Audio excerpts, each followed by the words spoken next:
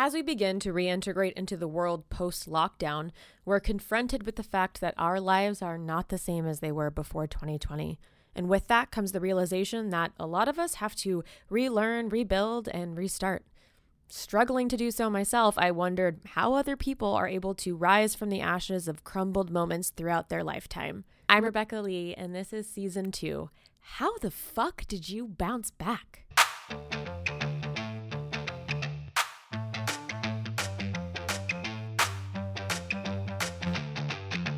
Thanks for joining me. Thanks for doing this. Thanks for having me. Of course.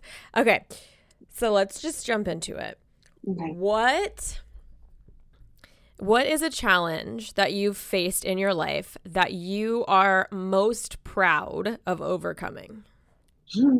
It's a big question. It is a big question. It is a big question. It could go in so many different. I know. I was going to say, you might have multiple. It could go in so many different directions. Of course, there's a helicopter right now. Can you hear it, or are my AirPods canceling it out? It's all I can hear. I can't hear it, but you can't? Great, and that's all that matters. Well, I guess I should just use the most recent one, which was like a monumental breakup that I went through this year. I was in a 5-year relationship, and we broke up almost a year ago now. It was probably like a month out of a year ago. But yeah, that's the big one at the moment. Yeah. Why did you decide to end the relationship?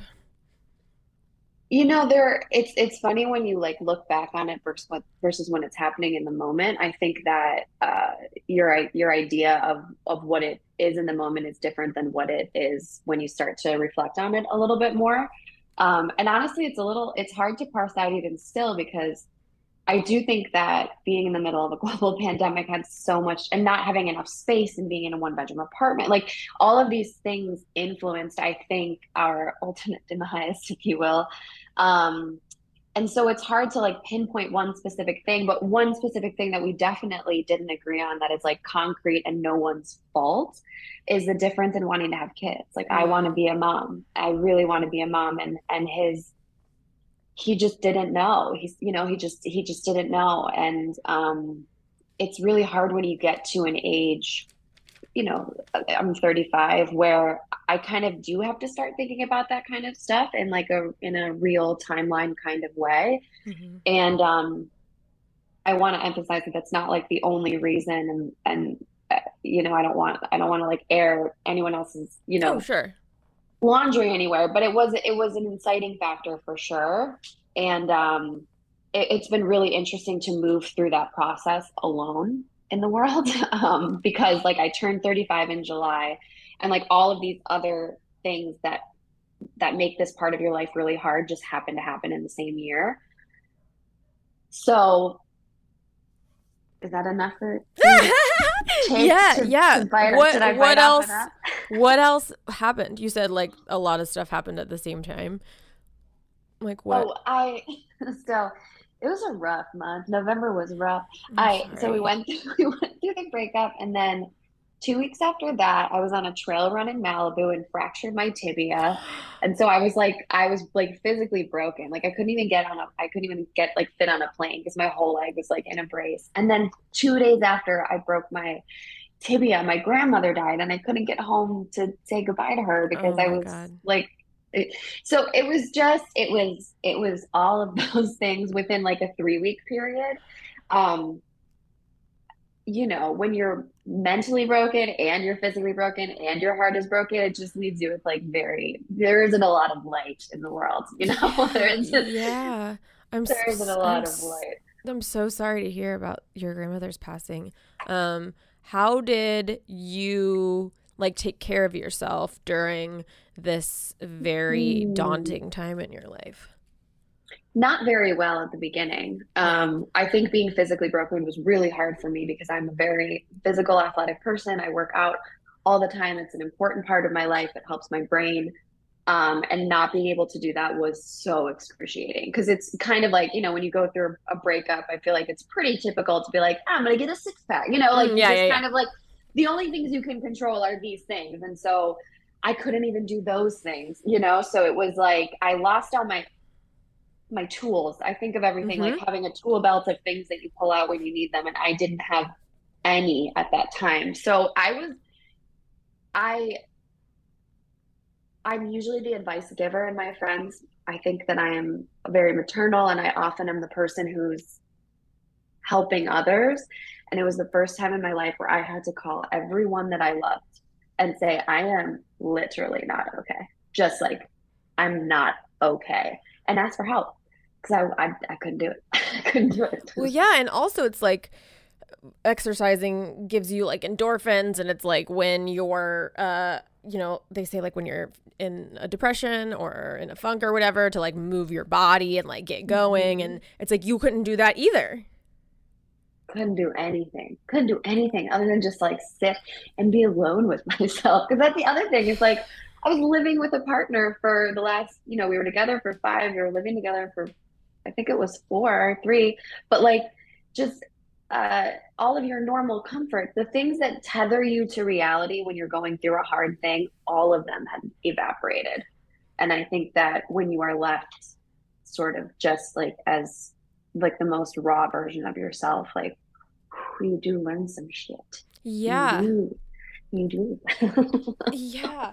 Oh God, I was gonna say something and now I can't remember what I was gonna say. Whatever, it doesn't matter. It'll come back to me. Okay, so when you reached out to ask for help from people, is that what you did? Like, what did you want, and like what was most helpful for you? Because I'm sure people listening to this will go through or are currently going through a breakup or a death or like, just life's really, really hard stuff. What was helpful for you What was from these helpful people? for me was, and I'm still doing it because grief is such a process, and I do mean all the kinds of grief, whether you're, I mean, when you go through a breakup, you're grieving a whole life that you had, a whole person, and I'm still actively moving through that grief, and there have been waves of it that have been more intense in the last few months, and then it subsides, and um, I have asked people to receive me exactly as I am. And it is incredible how when you say a sentence like that, like, can you accept the fact that at this moment in time, I'm not going to be a super good friend? I'm not going to answer the phone when all the time. I'm not going to respond to text messages when you say, how are you? Because even asking me, how are you, is like, it's such a daunting question sometimes. Like when you're in the thick of anxiety and depression, you think a helpful thing would be someone saying, how are you? But for me, it's debilitating when people ask me that question. I'm like, what do you mean, how am I? I'm Mm-hmm. alive, I guess. Like and so Yeah. like being super clear about like the language that I respond to, telling my mom the kinds of questions I can handle from her, like being crystal fucking clear with people about what you can expect from me and what would help me and like the way to phrase it. And I only learned how to do that through therapy, Yeah, I was going to say, like, that sounds so like self-aware, and also you're setting boundaries too on like what you can handle and what you can't handle. And it's Yeah, yeah. yeah, and I think it's demonstrated like through other, I mean, you can only speak therapy to people who have been in therapy, right? Like it's like a secret language once you know it, you know that the other person has been in it. You're like, "Oh, okay, so we can talk this way now." It's like it's Mhm. it's like a secret code. Um, but like a great example, one of my best friends in New York, Maria, she sent me a message the other day and just very plainly asked, "Why don't you ever respond to text messages?" And I sent her a very plain response in return. And I said, because the last 3 months have been some of the darkest moments of my life. And sometimes when people reach out and say, how are you? It feels like a pedestrian question. But for me, I feel the weight of the world on my shoulders. And then catching up with you, getting on the phone with you makes me feel like I'm going to have to either put on a show or hash out all the trauma that I've been going through for the last few months. And I don't want to do either of those things. And so then I don't answer your text message. And that's exactly why. And like getting down to like the root of it and just plainly saying it and recognizing that like, oh, the friends that I can have in my life will say, oh, okay, accepted, and if you can't handle that answer, then I can't have you right now because this is what I am. Yeah, that's huge though. Um have you Okay, so you learned to do all of this in therapy. How long have you been in therapy for, if I may ask? I mean, I've been in and out for many years, but actually consistently, this last round has been 2 years now, going on. I guess I'm going on my third. Yeah. Yeah, I feel like, and I've been in therapy for years and years too. So I feel like it's.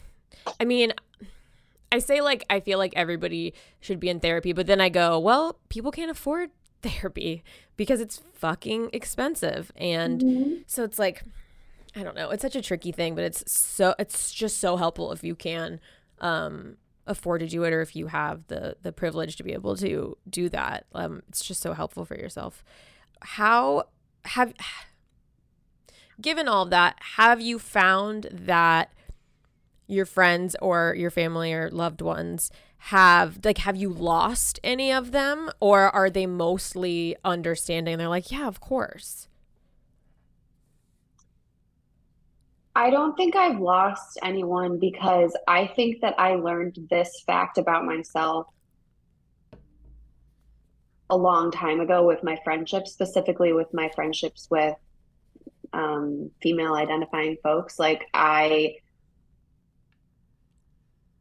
think back in my 20s, like I had a couple moments in friendships where I feel like with women,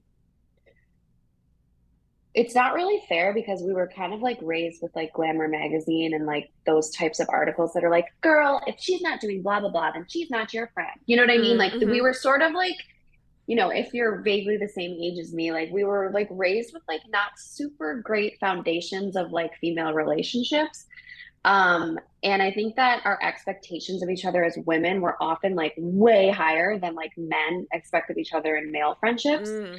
And I feel like I've combated that for like a long time in a couple of my, friendships when they were less mature, moments where I was like, this kind of thing doesn't work for me. Like whatever you're doing, the fight you're trying to start or I felt the need to comb through those kinds of people very early on in my life. Mm. And so I think that I boiled down my friends to people who can handle that kind of exchange and are of a similar mindset, who don't need to talk every day, who can Mm-hmm. just pick up a phone after 6 months and be like, hey, I love you, how are you, what's going on, and not be like, I just think it's weird that you haven't called.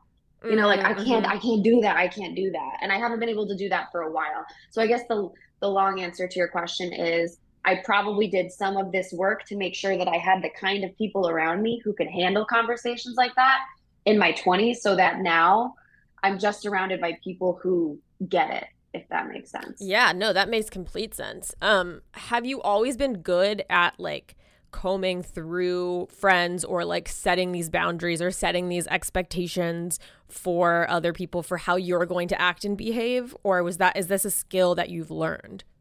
No, and I think I'm better with women than I am with men. I Mm. have trouble having these types of conversations with my male friends. I keep people in my life for way too long because I am an empath and sympathetic and feel everything you're feeling. And like, it's like the bane of my existence. Like, I'm not always good at it. For some reason, it's easier for me to do with women. And that's a really interesting question. And I'm sure it has something to do with like, my childhood or what the fuck ever. But like, yeah, I'm not always good at it. I'm not good at it in romantic relationships at all. Yeah. I was like, oh, my ex and I can be friends 5 minutes after we broke up. Like, no, you can't. No, you Yeah. can't. Yeah. What are you doing? Like, no, you can't do that. Maybe some, I don't know, but like, you can't. It doesn't work like that. At least not for me. So no, I'm not always good at it at all. How did you learn it? Just in the years of therapy and like practicing? Mm, I think it was trial and error. Yeah. Yeah, because I mean, it didn't always work. There were certain friendships that I held on to and tried every which way and the other way, and I was like, this just doesn't work. Like, we're not supposed to be friends. We don't speak the same language. We don't value the same, whatever it is. So I think it's just trying it and seeing who Yeah. sticks around because that's the Mm-hmm. answer. That's the answer. Yeah. Did Are you? you with people? Yeah. Go No, go ahead. on. I was gonna say, growing up, did you see boundaries set for you? Like, did you have like a good example of that? Because you seem so in touch with yourself and your needs, and you're able to vocalize them to people in your life. So I'm wondering if you saw a model for that growing up or not.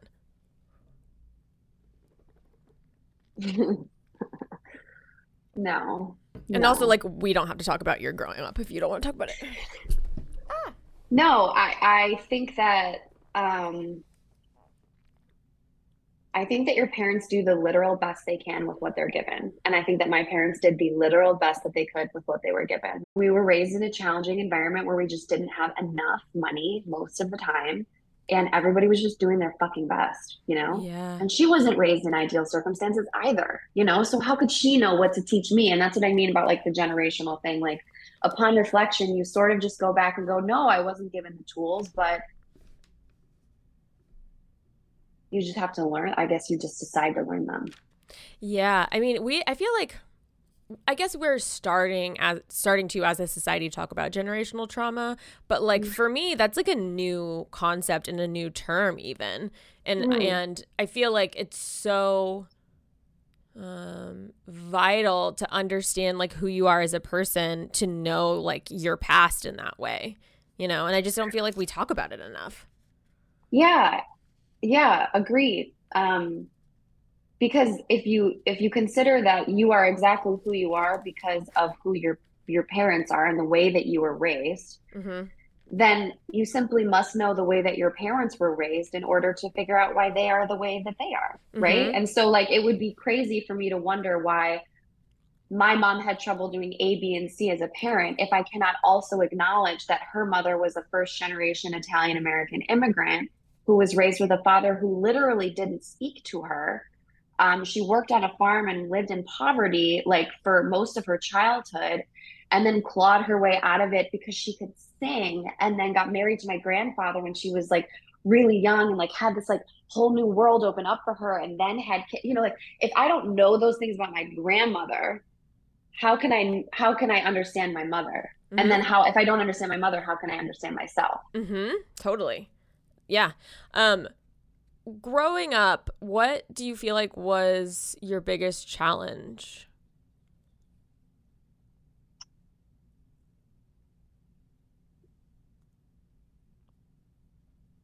The biggest challenge. Like, what did it have to do with? Because I know you mentioned like growing up in poverty and not having, like, not always being able to pay for things. Is that something that, like, was that a challenge for you growing up, or? Yeah, but you know, my mom hid it really, really well. So Oh, like interesting. here's a funny example. Like I thought ramen noodles were called ramen noodles because my mom just pronounced them wrong my whole childhood, and I didn't learn until I got to college when all the college kids were like um you know, like getting the ramen noodles because they're like 10 cents and that's what college kids eat. I didn't realize that it was like a food that people viewed as like a cheap food, or Mm, you know what I mean, yeah. until I got to college because my mom knew how to spin ramen noodles really well. Like she'd like make it an exciting thing. She'd be like, I got ramen. And we'd be like, oh my God. And we'd be like so excited. We Yeah. didn't know that they were 10 cents a packet. Like Yeah. we didn't know. But like, no, if you're asking like if I knew I was poor, and I probably should like look up, like, I don't know that we were at poverty level. I don't Mm, actually know the numbers. So I actually kind of want to like walk that back and figure out, like, I don't know. But I do know that my mom was a waitress and that I mm-hmm. would come home. She would get home from work at night, and in the morning before I went to school, I would count her money on the table. I had an understanding of money, of not having enough and wishing I had more at an age where I just shouldn't have known that, Yeah. you know? So yeah, I was hyper aware of it. I was worried about it often, not because she made me worried about it. It's just you can't. She used to count the groceries on the conveyor belt when we were right before we get up to sort of like guesstimate how much it was going to be. She's like 2 or 3. You know, I didn't know that that wasn't just normal. You know, Yeah. I don't know. I just didn't know. Yeah. Yeah. Yeah. How has that affected you as an adult? I only recently learned that like just because you were raised with not enough money doesn't mean that like the rest of your life is going to be that way. But I chose like I went into musical theater, so like I was the poor kid in New York. Like I got so good at being poor, but this is the first time in my life where like I'm completely financially independent and financially stable, and it is the most liberating feeling I've ever had. And my parents are also doing much better now. You know, like it's not my I have a I mean, it's technically my half brother. I would never refer to him as that, but technically for the Yeah. sake of the story, he's my half brother who was raised with a very different childhood than me because my mom got remarried, and they you know they had money then, and so like very different. Like no one is that way anymore in my family. Everyone is sort of like leveled and pulled themselves out, but it affects it's like a sort of like weird like shame that you carry with you. Like you Mm. always like once you've been a poor kid, you always kind of feel like a poor kid. I don't know how to explain it. Yeah, that's wow. That's like big though to like realize and recognize that. Has it caused like you to like your relationship to money? I know you're saying like it makes you feel like you're always the poor kid, but like are you like great at budgeting now, or like has that like the positive sides, if there are any positive sides to having that upbringing? Yeah, definitely. I know I'm really good at being poor and I'm really good at having money because I know that both are fleeting. So like Mm. now I know how to be both. And if you told me tomorrow, Eliza, you only have this much of money for this week, and like you can't just go have wine, and you can't have this $240 a month yoga membership, and like what are you gonna do? Like I know I can adjust because I've done it a Mm. bajillion fucking times. I don't want to. I'm Yeah. over it, but I know how, and I appreciate it more. I Yeah. understand the value of it, and I appreciate it. I appreciate it so much more now. Yeah, that's it. I love that statement that like both are fleeting is so true. And it's like everything in life, you know, it's like everything's fleeting. Nothing really is in our control and nothing really is permanent. So it's Right. like, how do you exist in a world that is that, you know, how do you accept that Right. and like let go of like the stranglehold that you have on like whatever outcome you want, and instead being like, well, I can't control that outcome. I only certain things are within my control, you know. I mean, it's kind of hilarious that like we wake up every day with like a plan, isn't it? Like funny. It's like kind of amusing. Like if anyone's watching us, they're like, oh, look at all of them. I They're know. waking up. They're gonna pull out their little laptop and they're gonna boop, boop, boop, boop. And then they're gonna go Yeah. lift things and put them back down. Like it's just so. It's actually kind of comical. Like what our idea of having a plan and being alive Totally. is. Yeah, It's totally. hilarious. How did the pandemic, I know it affected, you talked a little bit about it affecting your relationship, and boy, do I know that. The pandemic affected I mean, so many people's relationships. Like when we earlier this year, like coming quote unquote out of it or whatever, I know that it's still very present and all of that, but like getting over the big major hurdle and getting out of isolation, I've seen more breakups. I saw more breakups within like a month than I had in like years. Hmm. Um, so I'm just wondering like how the pandemic affected, I know it affected your relationship, but also like your career, because you're an artist, you're an actor. Hmm. And so am I. So I know how the struggles of that, but I'm curious of how that affected you and your career.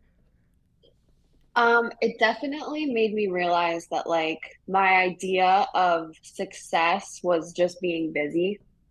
Like, Mm. and it almost didn't matter like what I was busy doing because you can, if you're busy, you can trick yourself into thinking that it's all for this thing and I'm working towards a goal and I'm busy. And if I'm tired, then that means I've worked hard enough today. And if I'm exhausted, then that means I'm pounding the pavement. You know, that might be like part my theater school upbringing and excuse me, but having the like great pause was I learned so much about myself. So I was like, you absolute little psychopath. Like, you think you're so chill. You can't even sit here. Your ass can't even sit here for a week. And then that gets extended to 3 weeks and you're like crying, calling your, like, what am I going to do? Like, oh my God. Like, I was so, like, it made me realize how externally motivated most of my actions were, I guess. And career wise, I mean, I didn't really have much of a career to speak of. Like, if I'm being honest, like I had moved to LA when the pandemic hit. I'd been here for, I guess, 4 years, which is nothing in LA time. And I wasn't union yet. And I was doing a lot of non-union commercial work. I was doing that, but I wasn't really like, there wasn't much to speak of. I had been making like web series stuff with my friends and like doing the thing that we all do, which is like writing and creating things because no one will let us write and create. Yeah, so we do it ourselves. Yeah. But actually the pandemic was great for my career because I started making content. Like, I started writing my own shit and I was watching these women around me, these women who I thought were really funny, mostly people that I knew through my ex, that had gone through the Groundlings program and stuff, and just kind of watching them make things and kind of like first being hit with the twinge of jealousy of being like, why are they getting like all the attention? And like, well, I'm funny. And then I was like, but you're not doing anything, Elisa. You're just sitting here complaining about how you have to sit here. And they're doing that. So like, it was really just kind of being motivated by other people doing something with their time. And it kind of gave me the steering wheel as far as like finding my voice in this giant industry where it is really not encouraged to find your voice. It's really, you're really encouraged to just like learn the casting director and what they want and whatever. So I started making content, TikTok and Instagram and all that shit, really because of the pandemic. I doubt I would have ever done it if it weren't for it. Yeah. And that opened some doors for me. So yeah, I was going to say, how did that affect your career? Because you're like have tons of followers on TikTok now. I do, but like I don't really do it that much anymore. I had put myself on a challenge when I started, which was doing it every day, which is insane. It's a lot. It's hard. It's so much, too much. And then it sort of started to work for me and that was great. And then I got like my first actual, like, I booked a Hallmark movie that summer. So I was like, oh, I get to be a real actor now. And so I kind of took time off for that. And then 2 months later, I was going through this massive breakup and my whole life imploded. So like this year, I haven't been posting really at all because I refused to do things that didn't feel good. And I didn't feel funny. I didn't feel funny at all. I was like, what a sham I would be if I got on there making jokes because I'm so sad and broken, So I just didn't make stuff. So I lost a bunch of followers. And I mean, I've started making stuff again, but my goal isn't really to just be like a TikTok creator. It was always as a means to get my creative juices flowing, to give myself a steering wheel back. And now I'm writing more in the long form and trying to focus more on acting and writing rather than thoughts. Yeah. That's so interesting. I feel like it's interesting to like think of the pandemic and isolation and like think of the positive things that came out of it, because obviously so much negativity and loss is happened and is associated with that. But like taking a step back to like go like, oh, I wouldn't have done this if it wasn't for being isolated and going fucking nuts. I don't know. I find that like super interesting. Yeah, I mean, it's wild to think about. I think if it weren't for the pandemic, I would still be working. I'd still be waitressing at Laurel Hardware. Not that there's anything wrong with it. You make super great money. I have friends that are still doing it because it's the best way for them to make money, and that's awesome. For me, it was destroying my soul. Not because of the restaurant. It's whatever. I just mean all of the restaurants. Like I couldn't do that. I couldn't bring people plates of stuff anymore. Yeah. Is the thing. Yeah. So now my supportive job is like, I'm a copywriter. Like I sort of like a lot of things happened because of the pandemic that have made me a much, much better version of myself. And I wouldn't be that version if it weren't for that, which is weird because it was horrible. Yeah. Yeah. And you said something about like, you weren't good with like sitting still during the pandemic, and like, did you throw your energy into making content and that was how you didn't go crazy, or I maybe you didn't sat go for crazy. a I minute. went crazy, so I don't. Maybe you didn't. No, I did. I went crazy because I didn't, when I say I started doing it, I didn't do it like in March of 2020. I actually didn't start it until March of 2021. Like I Mm, started it like almost a year into it. mm. No, I was going crazy. I would go in my car in my carport and just cry. I would just like scream into the abyss for like no particular reason. Like it wasn't like any, there was nothing wrong, but there was nothing right. Like, you know what I Yeah. mean? Whoa. Yeah. You Yeah. know? That's such a good way to put that.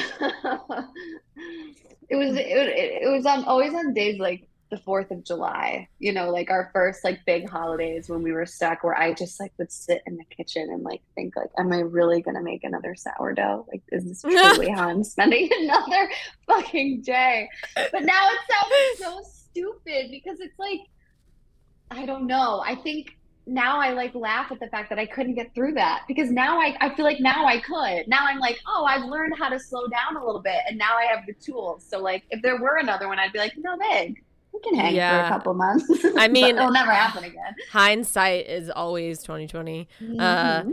Yeah, I'm like, I remember making that. Remember that coffee drink that was like you whipped instant coffee or whatever? Did you see that? It was like a TikTok trend, but I think I missed that trend um, somehow. Oh, uh, whipped coffee. Whipped yeah, coffee. yeah, yeah, Yeah. yeah. I did so How many of was those. that? It was fine.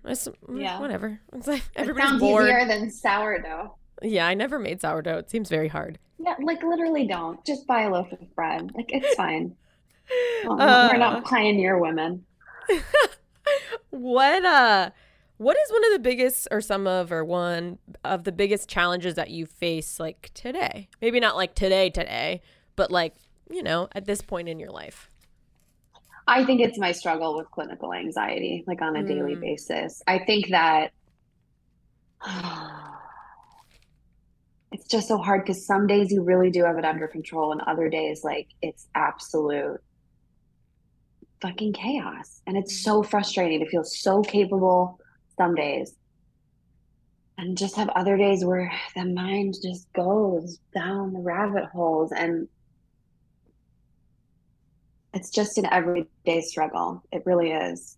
And I've gotten better at it. I don't know if that's too broad of an answer, no, but no, no. like, That, yeah. Do you take medication for it, or? I don't. I was on medication when I first started going back to therapy. I guess it was like 2 years ago. That was at a really bad time in my life. Like, my mom had been diagnosed with cancer, my brother had relapsed, and like my world was imploding and everything was terrible. And that's when I went back into therapy, and they were like, I think maybe some Lexapro for you. And I was like, I think you're right, sir. Like for sure. But then I got off of it last year. Um, wow, I've had so many traumatic events in the last 2 years. I just remember like what I just said, and I just like very cavalier just like said it, and I was like, that was actually a really hard time. And then a year Yeah. later, it was another hard time. Yeah.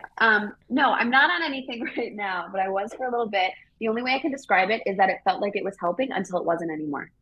I Mm, woke up one day and I just felt like I don't know how to explain it. I was just like, I don't, I want to try going off of it. And I did.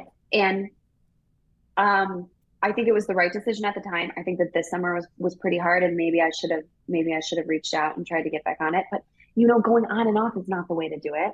It's mhm. too hard. I don't know if you're on anything, but Oh, like, oh yeah, I am. yeah, but like you can't just go on and off and willy-nilly. I mean, you forget to Yeah. take it for 3 days, and I feel like I'm like brain zapping Mm-hmm. my way into like another, dimension. So like I didn't want to go back and forth. So no, I'm not on anything at the moment. I will say that microdosing mushrooms has been super helpful for me. Ooh, someone else talked about this on an episode. I'm so interested to hear your experience with that. Yeah, I mean, I went on like a really great mushroom journey with this really cool company. Shoot, what are they called? I'll think of it. I'll think of it. Um, Flow Dose, Flow Dose. That's what it is. Really cool company that like takes really, really incredible care of their plants and like of the whole process, and just is really I really like doing it with them. They just created this experience, and it was like the most LA fucking thing I've ever done. And it was like in Santa Monica, like on a roof, and like we did yoga and like breath work and whatever. But like I moved through some shit, man. And then when we left, it was like, you could or could not buy microdosing, stuff if you wanted. And I was like, sure, I'll try it on for size. And I found I had a really positive experience from it. And I just finished my bottle, so I should probably get some more. But I'm really interested in all of that, and like in plant medicine when it comes to like PTSD and just all that. I don't know. We haven't explored it enough, I don't think. So you go to like the one like event or whatever on the rooftop, you said, and then after that they're like, okay, if you want to continue, like this is. Yeah, so basically they have a really interesting way of creating a community.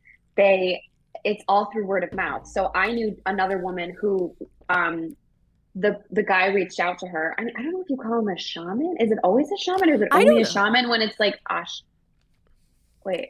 I'm not the person I don't have the answer, because whenever I do things with mushrooms, it's just like you're just like in the woods and you're like in Joshua Tree. I just like get it from a random person and I'm like, all right, this will do. Yeah, I guess I'm trying to figure out if shaman is the right word, or if that is specific to another drug. But regardless, the person who guided us through the experience basically cultivated the group together, reached out to one person who bought microdosing mushrooms from him and was like, hey, I'm going to do an experience on Saturday. Do you have a group of like 7 people that would want to do it with you? She was like, yeah, for sure. It was completely free. And I was like, did not understand how it could be free. I was like, this feels weird. But it was this beautiful, wonderful experience. And truly they cultivate their community by understanding that like-minded people know like-minded people. And that if you bring in some people for this amazing experience and they have a great time and they're interested in mushrooms, they'll probably buy some microdosing ones from you. And like, there you go, business is had. But like, it's not, you don't have to do it at all. You don't have to buy. There's no pressure. It's just sort of like come as you are. And yeah, I mean, the next time I get an email about one, I'll let you know. I would like to go. You'd really enjoy it.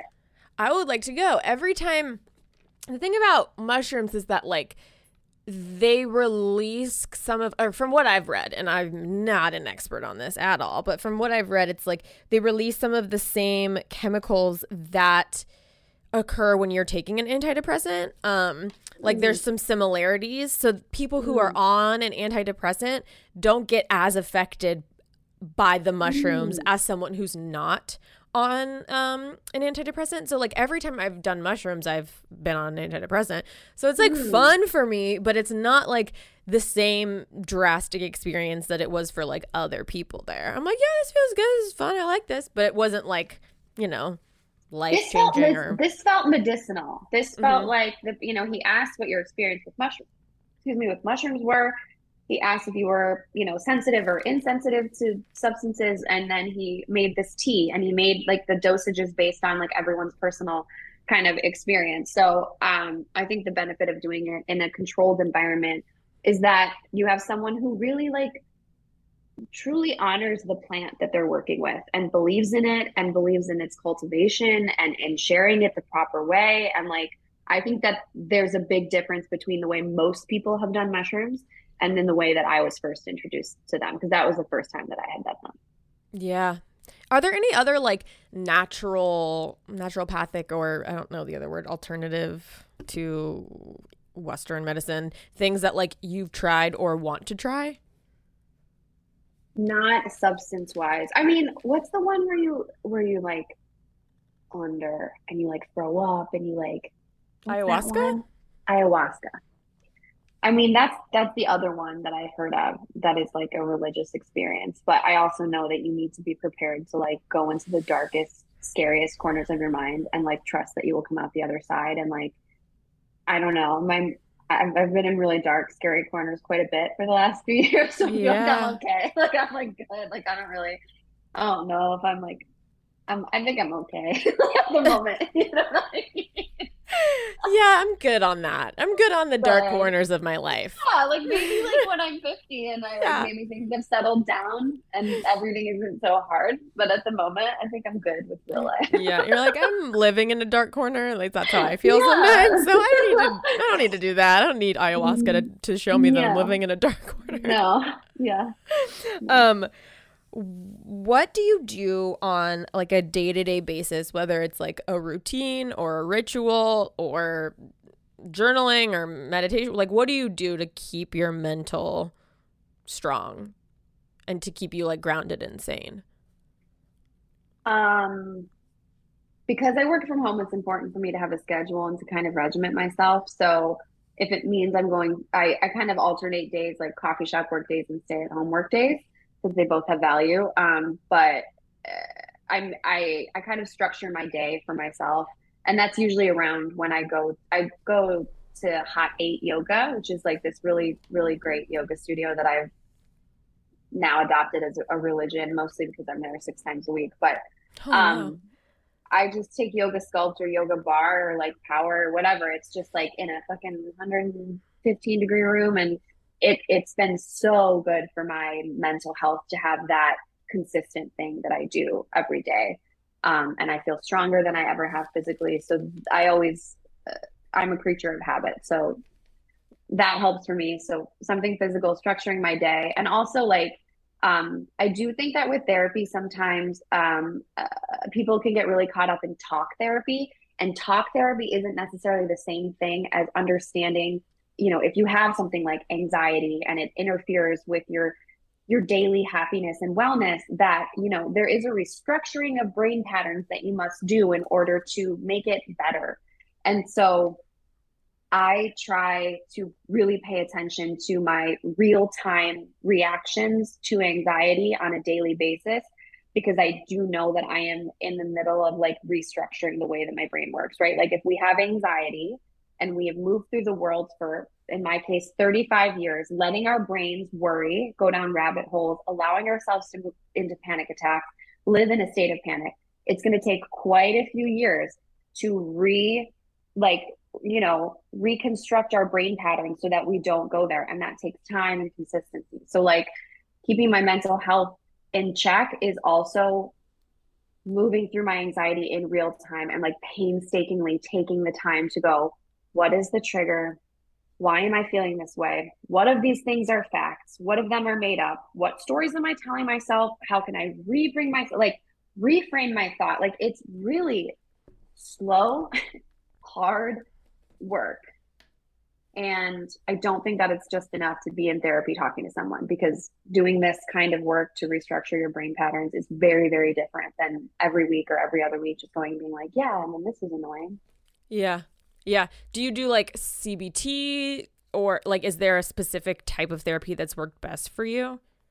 Yes, CBT for sure. I just read a lot of books and Oh, I okay. try to just like get to know the way that my fucking brain works. I listen to podcasts. If I have other people that have anxiety or that have moved through different therapies, I have asked what are real-time tools that work for them. Like the stop sign technique, which is literally just envisioning a stop sign. So you stop the rabbit hole that you're going down, but like, and it's simple, but it's effective. And when you combine little tools like this in your tool belt, you do learn how to stop yourself from like having a full-blown panic attack on a Tuesday afternoon for no reason, But Yeah.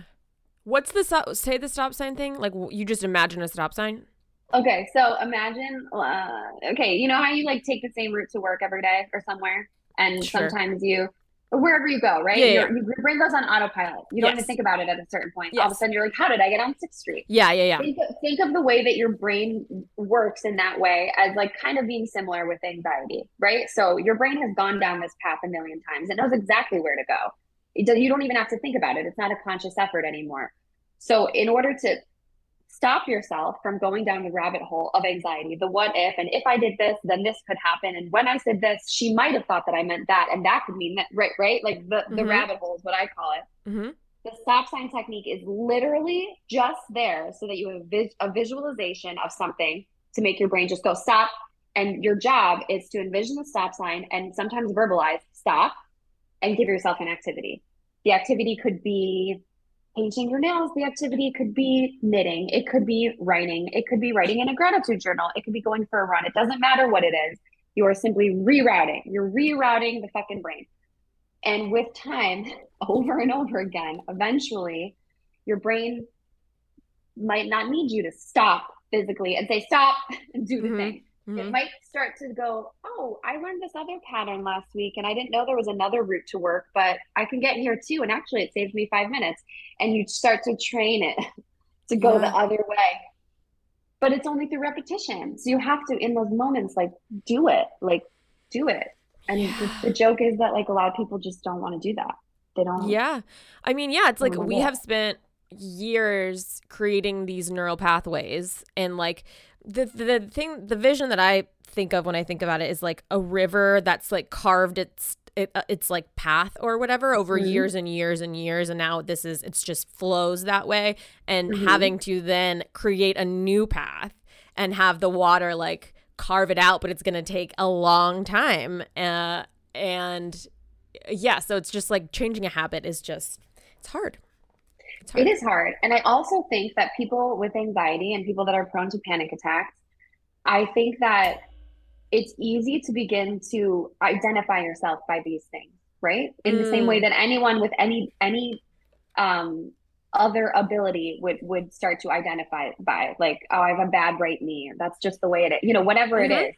And I've known people that I've had to have difficult conversations with and say, do you think that you identify as an anxious person, and do you think that that's become comfortable for you? Mm, Because what it does is it makes them think, like, well, that makes me think that you think that I don't, that's not real. I am not saying it's not real. I am telling you that you have a steering wheel that you can still control. And I'm telling you that I am a person who is physically debilitated by panic attacks every single day for a long, long time. And I have found a way to not be anymore. And either you want to learn how to use the steering wheel or you don't. But like, I do think that that's another major challenge with high functioning anxiety, is that it just becomes like, well, that's just the way it is and that's who I am. yeah. And you don't really have the desire to do the stop sign technique. And Yeah. I wonder if any of that has to do with like how much you value yourself and like love yourself. Because part of me is like, I mean, and I don't know, I don't have an answer for it, but it's like, I know that when I did not value or love myself, like I didn't do anything to like help my brain because I was like, well, I don't fucking care. I just wonder how if that plays like a factor into that type of thing. Um, I'm sure it does. And I'm sure it has everything to do with, like,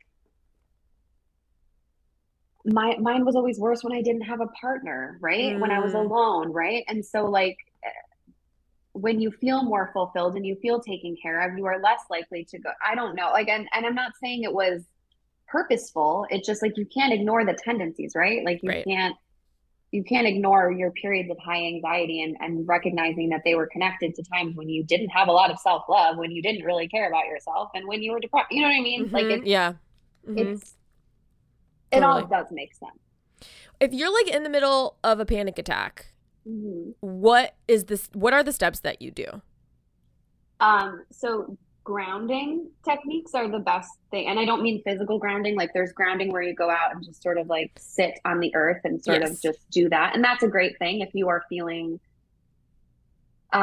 like you're starting to disassociate. I don't know if you've ever had disassociation Oh tendencies or yeah. anything where you've started to feel like, I don't even know if I'm connected to my body right now. Like, Mm-hmm. I don't feel real. Mm-hmm. Grounding is really good to physicalize yourself back to the earth. But in the middle of a panic attack, one of the biggest problems is that you can't catch your breath. And the more you think about not being able to catch your breath, the more you can't catch your breath. And the way that I've described a panic attack is like you're throwing up with your brain.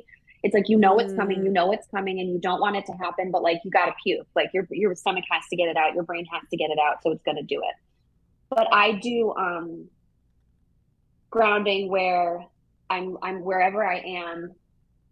This is a plant, this is a chair, this is a Mm. laptop. This is a plant, this is a chair, this is a laptop. And again, that's just rerouting, right? That's giving me something to do. That's giving me something to focus on. It's bringing me back to reality. And that in a panic attack, you're no longer based in reality. You're either based in the past or in the future. And neither one Mm. is here right now. So doing that is usually the thing that gets me down back to like regulated breathing. And it's kind of the only real time thing that works for me. Or if there's a person around, like I've had times where I was in the thick of one and my roommate happened to come home and I had to come out and just say, I'm, and she knows me, right? So, and then she has to kind of just like hold my hands and like give me eye contact, and we just breathe together, and I come back. I'm back again. So if you don't have a person, God, you have a great roommate and friend in yeah, that person. That's amazing. yeah. It sounds like you're really great at asking for what you need, which is like a skill I'm working on. I'm not great at it because like I just have always prioritized other people's needs and not my own, which is like part of my codependency and like why I'm in program for it. But it's like it's hard for me to even trust my wants and needs because sometimes I just like I didn't grow up with anybody allowing me to figure things out on my own. I grew up with a narcissist who, if you didn't do it this way, you will not get love. So it's like, well, I didn't have to develop any self-trust because I just did whatever this other person told me to do. And now as an adult, I'm like, oh God, I don't even trust my feelings sometimes, which is fucking hard, man. It's really hard. It's a really scary feeling to not trust your own gut. Mm-hmm. And I'm not good at asking for it in romantic relationships. And I think that was one of the things that led to my breakup is I was really, really incapable of verbalizing what I needed. I shut down and that was on me. Like that was a huge thing that I learned from that. And it's something I'm still working on. So it's funny, you can be good at asking for it from some people and not good at asking for it from Yeah. others. Yeah. But the only way to like trust your gut is to keep trying it on for size. Like listening to it in really small ways. Like not trying to use it for giant decision making Mm. when it hasn't been trained to do that yet, when it didn't even know it existed until this year and you acknowledge that you've never used it before because you didn't have to. Yeah. Just like I'm waking up in the morning and like literally asking yourself the question, like, what would I like to do today? And allowing like your instincts and your gut to sort of guide a day, a Mm. Saturday, a Mm. Sunday. And once you have a positive experience from sort of following your intuition in small ways, you get braver to use it in bigger ways. So if you're Yeah. working on that, I would try like so gently, just, and maybe you already do that. Maybe No, you I do that and don't. you don't even know it. Well, maybe, and I don't know it, but not conscious. I don't consciously do that. Do you Which ever like have a day off and you like sit and like in the morning and go like, what would bring me joy today? Or like, what would I like to do today? Or do you think you just kind of like go on autopilot and like do a bunch of shit and I then, think for the most part it's autopilot. I think there are some days where I go like, what would bring me joy today, but I would not say that's like the norm. yeah, The one area that I will say I have done that in is just like moving my body. I used to just work out in ways for like my physical appearance, but not yeah, my mental health. And I would do it, you know, like the normal gym, which I know the normal gym works for a lot of people, which is great. But for me, it was doesn't work for me. agonizing to go. Um, I tried like CrossFit once, agonizing. But I'm like, well, I have to do this to get the body that I want, which is a whole nother fucking thing. But I've learned that like Pilates is my thing. Like that is what feels good. That brings me joy. That type of movement makes me feel good. And it's not about like the result of it anymore. Mm-hmm. It's just about the process of moving my body in a pleasurable way and being able to connect to my mental health and like because the mind body connection is just so strong.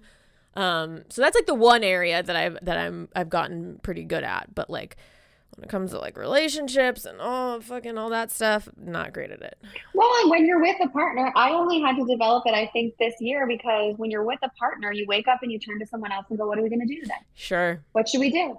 Or someone brings you coffee and does this, or we're going to go, and you're so much of your life is dictated by another person's wants and needs.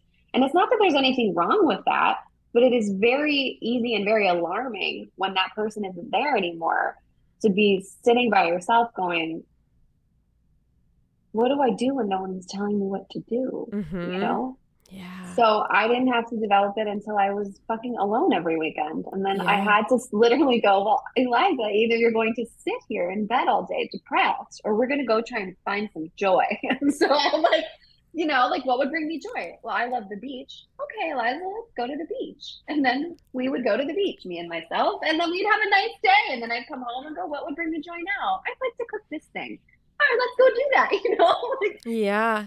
you just And then it's just like dialogue with yourself. That's so key. But it's like we also live in a society that is like, no, you need to have like productivity. We need to like see what you're working on. You need to be always working on something.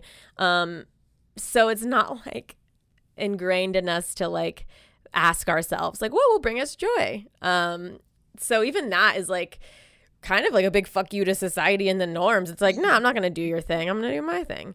I'll wrap it up with if you could give advice to your younger self, or it could be just anybody now, just a random human if you don't want it to be yourself, like what piece of advice would you give? What life advice? I think I spent much of my 20s very, very concerned with what other people might think or what other people might say about my behaviors. And it was a really liberating thing when I learned that no one's really looking at you as much as you think they are. No one's thinking about you that much. No one really cares. You should just do. And that's not in a callous, mean way. It's not meant, it's not coming from like me being like a bitter gal who went through a breakup. It's truly that no one really cares. Mm-hmm. No one really cares. No one's hinging on your decisions and the way you move about the world, like just take care of you and don't worry about, because no one's probably even saying anything. Yeah. I had a conversation about this yesterday of being like, you're thinking about this way more than that person's thinking about this, Mm-hmm. So it's like, do you really? It's like, I guess it must be like related to ego too, because it's like, well, I must be affecting other people. And it's like, not really. Yeah. Like most people are just thinking about themselves. Right. Yes. I think it's affected by ego, and I think it's influenced by ego and influenced by anxiety too, because it's displaced. What if the what if the what if the what right. if? But I remember just being in New York, and I was like a boyfriend at the time, and he like dared me to do something like weird on the subway, like something like funny. And I was like, people are looking. And I'll never forget it. He looked at me and he goes, Eliza, someone's looking at you. And I was like, and I think at the time I was probably like, oh my God. Yeah. Wow, Kevin. Wow. Really? But now I'm like, so you're saying I'm ugly, Kevin. That's what right. I'm sure that's what I did with it. But like now I still think about it. And I always think about that in the subway of life. No one's looking at you. Yeah, I love that, in the subway of life. Well, thanks so much for giving me an hour of your time. It was a treat to be able to talk to you. And now I have some tools that I'm absolutely going to put to use. So thanks. I hope you will. Thanks for listening to this episode of How the Fuck Did You Bounce Back? With guest actor, writer, comedian, content creator, Eliza Hayes Marr. You can find her on TikTok and Instagram and probably Twitter. Her handle is her name, Eliza Hayes Marr. Okay, let's get into it. So we talked a little bit about Eliza's breakup, how that coincided with her fracturing her tibia and her grandmother passing away, all within like a 3-week period. And she talked about how she felt both mentally broken and physically broken, and how the physical part was really hard because she lost the tools that she normally had to deal with, crises in her life. For her, that's, working out and moving her body, and she couldn't do that with a broken tibia. So she just started to tell people like, I'm not okay, and reach out and ask for help. She then talked about how she asked people to receive her exactly how she is, because I was wondering like how it affected her friendships and her relationships with her loved ones. And she just said that she flat out said like, this is who I am right now. Can you accept me how I am? She talked about how like just even the question, how are you? How that felt so loaded and not helpful. And she said that being super clear about your language, just being clear about what you could expect from her. And she said how much that has worked and how helpful that was. And that's definitely something that I've been thinking about is, when you're going through something, asking your friends and loved ones, like, this is who I am right now. Can you accept the fact that I'm not going to text back as much or fast as I normally do? And I'm not going to want to go out as much. And are you okay with that? Because that's where I am right now. She talked about making sure you have the real and honest conversation and information with your friends. She then talked a little bit about boundaries because I was curious, as you know, if you've listened to any of my episodes, boundaries, that's something that I am working on. And she talked about how she's better with boundaries, setting boundaries with women than men. I asked about just her friendships over the years, and she talked a little bit about how it's trial and error and seeing who sticks around. We talked a little bit about generational trauma and how that's not discussed enough. That's definitely something that I'm interested in that I don't feel like is talked about enough. She talked about growing up not financially stable, and I asked how that affects her now to this day. And she said that she's now financially independent and stable, but sometimes she still feels like a poor kid. I asked, like, is there a flip side to that? Like, has that helped you in any way? And she said that she's really good at being poor and really good at having money because she knows that money is fleeting. We also talked about the time of COVID and isolation, and she said that it made her realize that she considered being busy as being successful. And when she wasn't busy, she didn't know what to do with herself. She talked about how she was externally motivated, and she began to utilize that time by starting a TikTok, which, by the way, you should absolutely go follow. She has tons of followers and she makes all really funny content. But she discussed that during isolation, she took the steering wheel back and she found her voice again. And I think that's really cool. And she said it, and I agree. It's not something that is like, it's not something that's particularly talked about in the industry or even like valued in the industry, having your own voice. But as an artist, you know, when you lose it, at least for me, it's when I feel the most depressed. She talked a little bit about refusing to do the things that don't feel good to her, which is amazing because I don't normally think about that. And it's definitely something that now is in the forefront of my mind. Like, what do I want to do today? What is going to make me feel good today? She talked about her struggle with anxiety and how microdosing mushrooms has helped her a lot. She talked about how schedule and structuring the day is very helpful for her, as well as therapy. And she talked about realizing that it takes time to rewire your brain and reframe thoughts.